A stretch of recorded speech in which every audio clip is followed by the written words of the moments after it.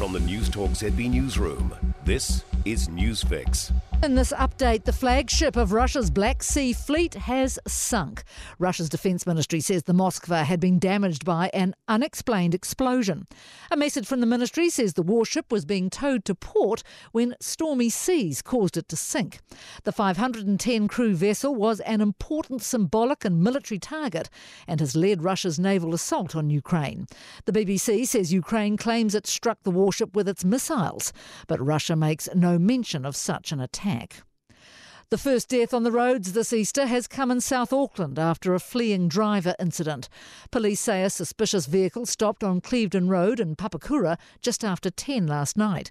When officers stopped to speak to the driver, they accelerated away, although no pursuit was initiated. Several minutes later, the vehicle crashed into a pole at the intersection of Portchester and Walters Roads in Takanini. One of the two passengers died at the scene while the driver fled. They were found a short time later with moderate injuries.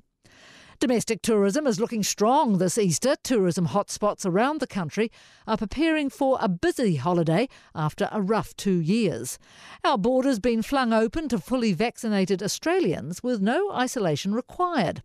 But Rotorua Canopy Tours General Manager Paul Button says they still expect locals to keep the businesses afloat as the Aussies trickle in. The Australian market the demand will be a bit stronger down south, particularly as we come into the winter with the winter season coming through for the ski hill. But for us, it'll just be a bit of a sprinkling until we get later in the year. And the orange COVID-19 setting is also music to the ears of venues. Owner of Auckland's power station, Peter Campbell, says they have a lot of gigs booked in and there are more on the way.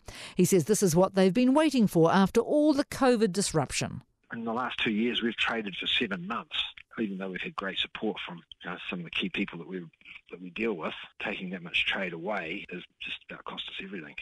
That's news. I'm Jenny Woods. In sport, the Raiders have folded to lose 18-12 to North Queensland in the NRL after holding a 12-0 half-time advantage of their match in Canberra. Ricky Stewart's men are now firmly in the bottom 4 of the ladder. Tiger Woods and Phil Mickelson have both put their names forward for June's US Golf Open. It's no guarantee they'll play, but they've both reserved a spot at the tournament. And black cap Lockie Ferguson's helped his Gujarat Titans to the top of the Indian Premier League table after a commanding 37-run win over Rajasthan. The Titans made 192 for 4 batting first before restricting the Royals to 155 for 9 in their run chase. Ferguson took 3 for 23 from his 4 overs, including removing Joss Butler for 54 from 24 balls with a stunning Yorker. That's sport. For more news, listen to News Talk ZB live on iHeartRadio.